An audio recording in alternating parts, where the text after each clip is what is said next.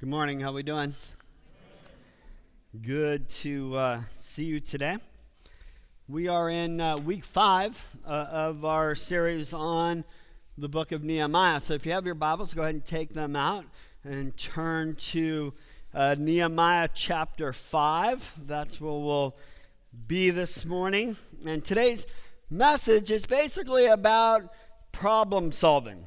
And the one thing I hope that you're catching from this sermon series is that leadership of any kind is about taking people from point A to point B. And in the process, we take projects from point A to point B. And sometimes leadership is about fixing things, but sometimes it's about making wrong things right.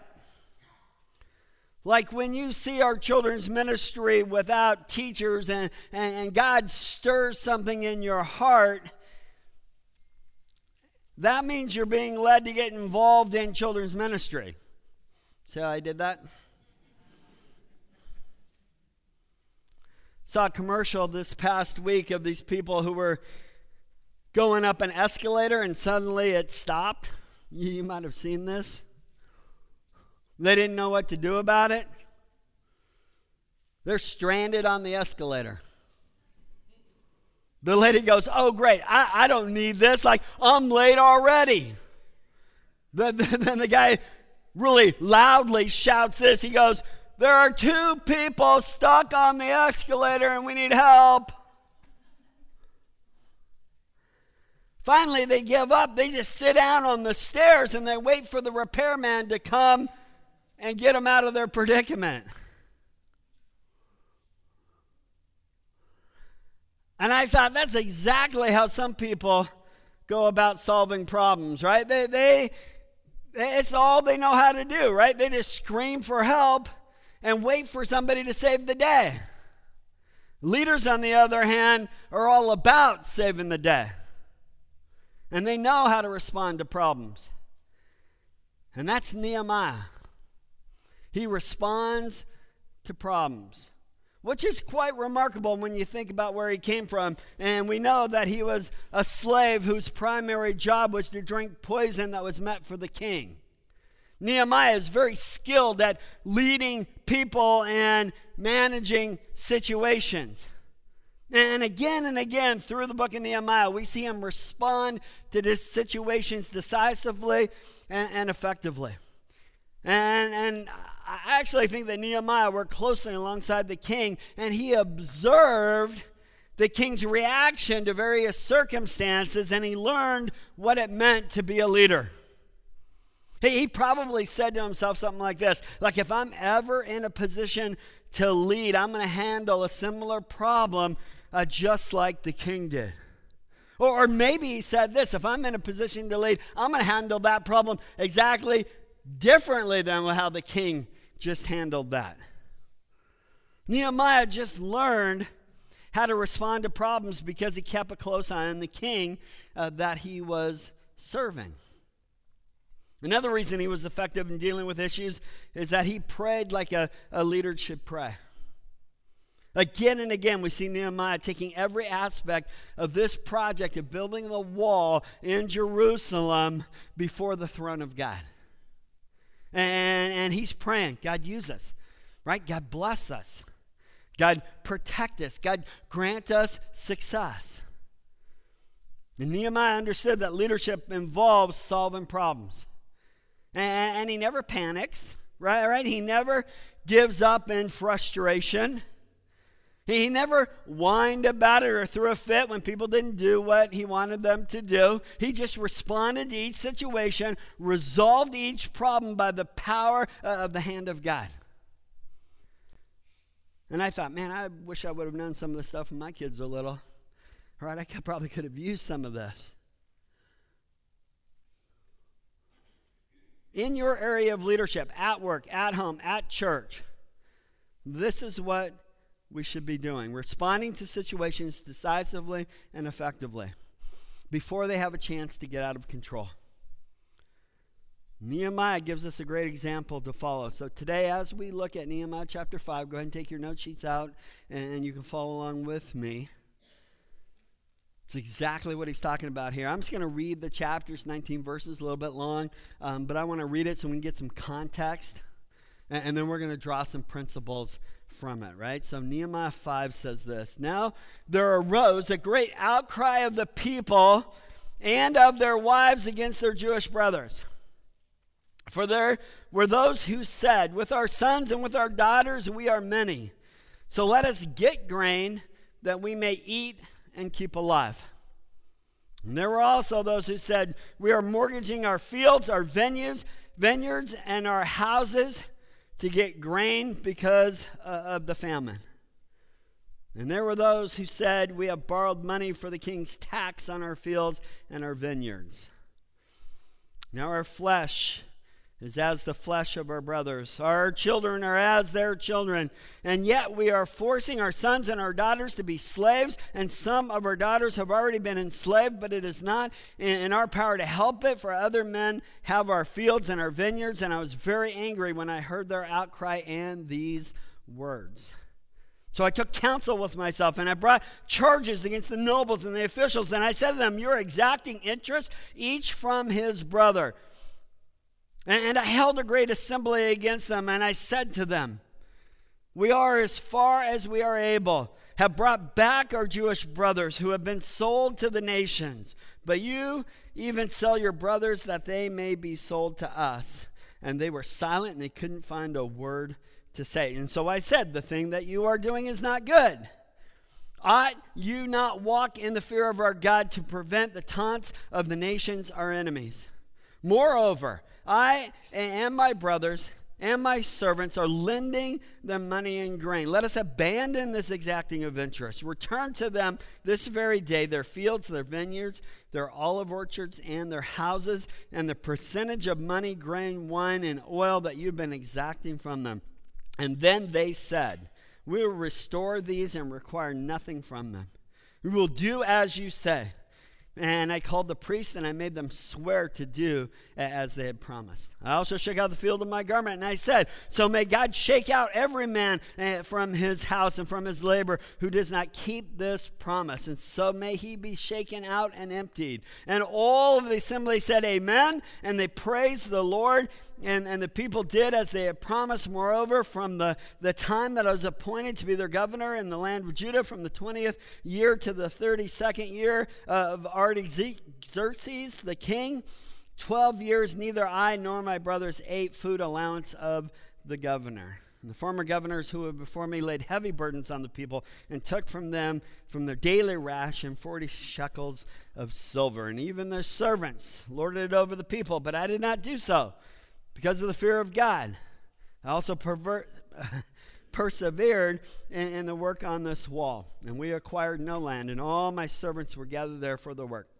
Moreover, there were at my table 150 men, Jews and officials, besides those who came to us from the nations that were around us. Now, what was prepared at my expense for each day was 1 ox and 6 choice sheep and birds, and every 10 days all kinds of wine in abundance. Yet for all of this I did not demand the food allowance of the governor, because the service was too heavy on this people. Remember for my good, oh my God, all that I have done for this people. So really what Nehemiah is doing here, he's giving us a great example to follow. So today, as we look at this passage, we're going to learn how leaders should respond and resolve problems. Here's the situation, as you know. Nehemiah's Babylonian slave who became the administrator of the project in Jerusalem to rebuild the walls of the city. So he gets permission from the king. He makes the 800-mile journey. He develops a plan for getting this job done. He recruits the people to help him. He deals with the criticism. He deals with the opposition, even death threats, all that stuff. And now we get to chapter 5. And yet another problem rears its ugly head. And this one's not an external problem. No, this one is internal. There's dissension amongst the people. And some members are taking from others. And the problem occurs because many people who are engaged in rebuilding the wall had to temporarily forego their normal means of livelihood, and so they were experiencing financial hardship, and landowners were forced to mortgage their properties in order to pay the taxes and buy food. And the money was being lent by wealthy Jews living in Jerusalem, and then they just took advantage of the whole situation, and they just charged like these sky-high interest rates. And the situation is getting so bad that the people are forced to sell their children into slavery in order to meet their financial obligations. In other words, there are a few people taking advantage of the situation to make big money off the financial vulnerabilities of their neighbors. It's a bad situation. It needs to be resolved. And so Nehemiah steps in. And there are a few keys to problem solving that we see in today's text that might be helpful for us today. And so when you're faced with a serious problem in your area of leadership, Nehemiah gives us a good example to follow for making something wrong into something right. Here's what you do. Number one on your outline is this. You give yourself time to think it through. First thing, check out what Nehemiah says, verse 6. I was very angry when I heard their outcry and these words. So Nehemiah is mad because these money problems were caused in part by the greed of those who wanted to make a profit off the money troubles of others. Right? Something that Moses' law, by the way, clearly said was wrong, right? Exodus 22:25. And his response is a natural one when it comes to injustice, and it's a good one, right? Injustice should make us upset, right? It should infuriate us. But just remember, it's probably not good to act too quickly on our anger. Ever do that one? Something happens, and in your anger, you react, and usually it's just not good, right? I've done that my fair share of times. It's just better to do what Nehemiah did. Look at verse 7. I took counsel with myself. Right? That's the ESV. I consulted with myself, New American Standard. After serious thought, I rebuked the nobles, the New King James says. After thinking about the situation, the New Living Translation puts it. Nehemiah took action, but it wasn't impulsive. Right? He thought about it first. And we just need to think things through. Can't solve problems on a whim. Can't fix situations on the strength of an emotional response. And sometimes our first impulse is the best impulse. Righteous anger is okay, but it can't be our only response. Right? If you ever have something happen to you and you get mad about it, and then you make that decision that's not good, and then you kind of settle down and you begin to think rationally about it, and then you have to go back and reverse that original decision, right? And we end up doing things that usually aren't good for us or others that are involved. And Barry's going, yeah, you need to practice what you preach, bro, right? I do it all the time, right? Something happens, and right off the bat, I'm like, oh, let's go, right? Then I got to settle down. I got to think it through, and usually I make a whole different choice, right? Problem solving takes serious thinking. And when you're faced with a problem, give yourself some time to think about it. Second one is to address the problem head on. Right? You take some time to think about the problem. Doesn't mean you avoid it, right? You still have to address the problem head on. And if you're like me, I think that if I avoid the problem long enough, it's just going to go away. But guess what? That never happens, right? Right? You got to nip it in the bud. If the brakes on the car are going out, they don't suddenly get better. Right? You got to have some mechanical intervention. If the bank account is overdrawn, money just doesn't appear. Anybody have money just appear in their bank account? Right? No, you got to fix the problem. You got to make a deposit, right? Wrong things aren't made right without some intervention, without addressing the problem. I've heard it said this way: problems that go away by themselves come back by themselves. Ignoring a problem is never a good strategy, right? We just got to face it. We got to address it. It's what Nehemiah did. Look at verses 7 and 8. I took counsel with myself, and I brought charges against the nobles and the officials, and I said to them, you're exacting interest, each from his brother. And I held a great assembly against them, and I said to them, we are, as far as we are able, have brought back our Jewish brothers who have been sold to the nations, but you even sell your brothers that they may be sold to us. And they were silent. So Nehemiah confronts them, right? And they're like, yeah, right. You're right, bro. Right? You're right. They don't have a word to say. There's no comeback. Then in verse 9, he says this, the thing that you are doing is not good.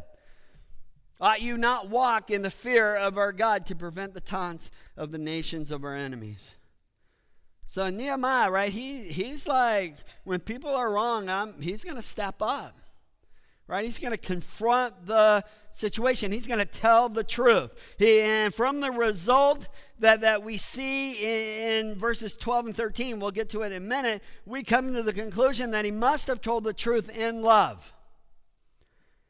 And I don't know about you, but I probably need to do some more of that. Like, I'm not really a conflict. I'm a unity guy, right? That's what I say. I'm not a conflict guy. I'm a unity guy. But you know, problems don't go away by themselves. You just got to stand up and get after it a little bit. But there's more to it than just that. Not only do you address the problem, number 3 is you need to offer a workable solution. Like, it's easy to figure out what's wrong with the situation, right? That doesn't require much skill, knowledge, or wisdom, right? It just takes a pair of eyes, right? You can figure that's the easy part. Leaders take it a step further, right? They do more than say this is wrong. They're able to say, here's the problem, and here's what we're going to do to make it right. Right? It's all about coming up with a solution. And not only a solution, but a solution that works. Because a lot of times people offer solutions, but their solutions are so simple or unrealistic, they just don't work, right? I was listening to sports radio this past week. I know, shocking.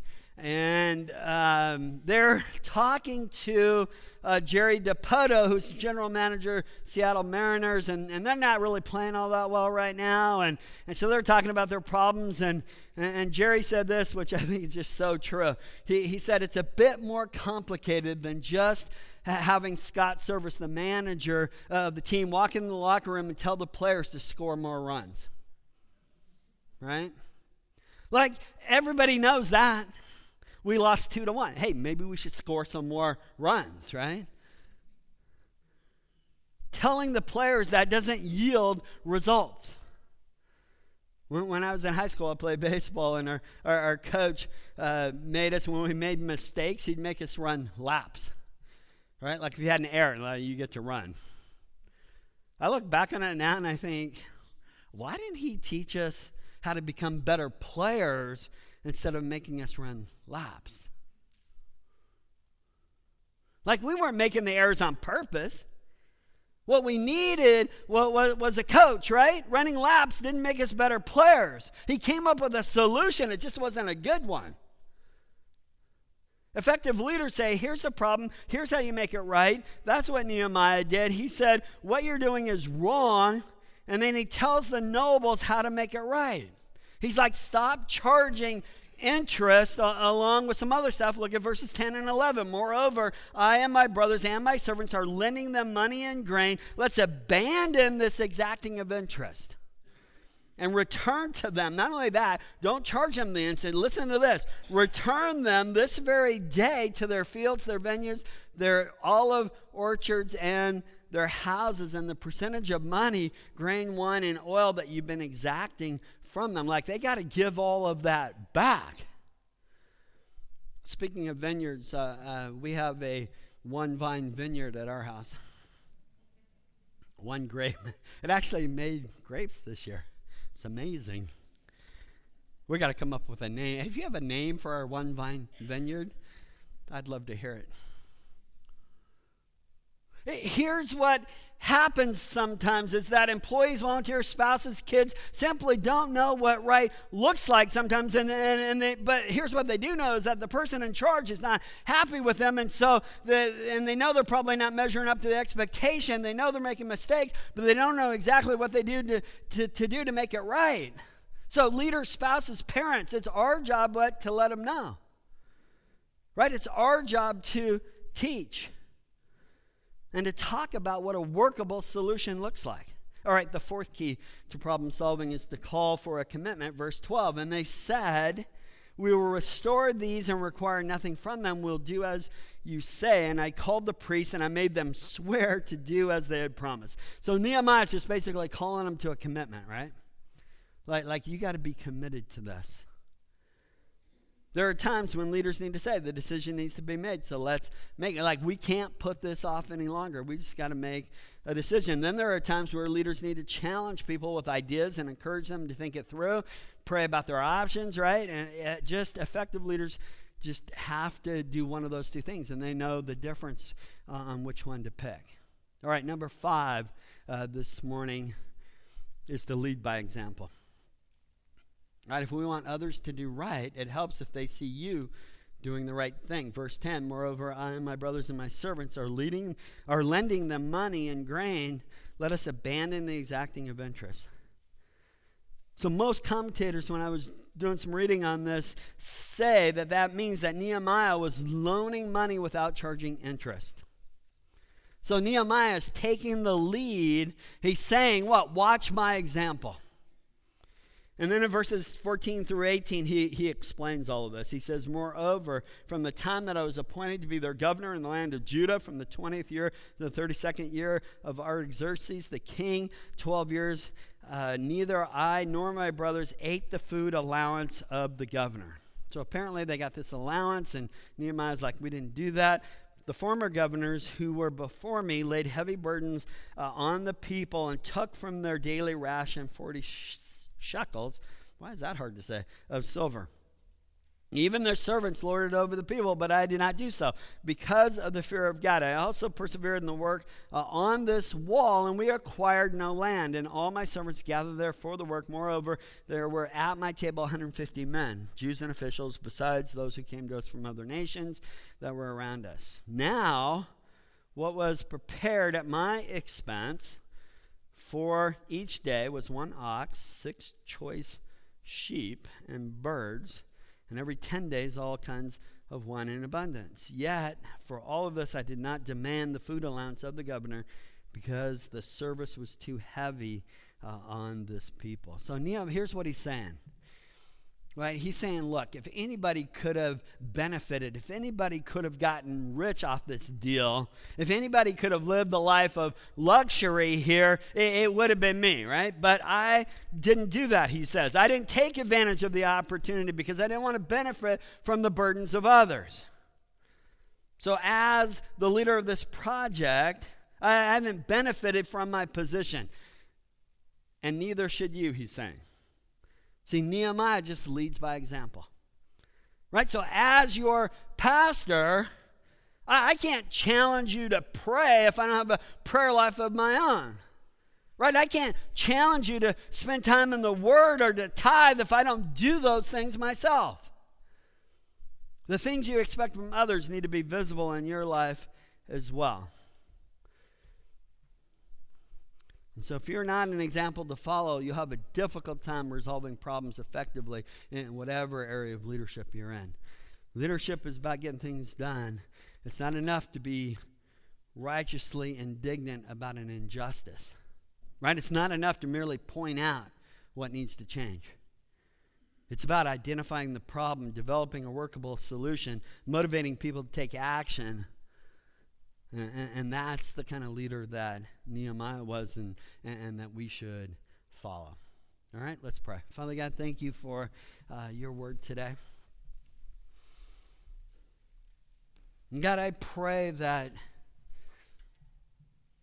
as leaders in the home, in the workplace, at church, whatever area of leadership we might be involved in, would you give us wisdom in Would you give us knowledge and understanding? And God, would you lead us by the Holy Spirit? And may we as leaders be steadfast to your calling. May we stay the course. It just seems like the work is never done. So God, give us strength to move forward. We look to you and you alone. It's in Jesus' name I pray.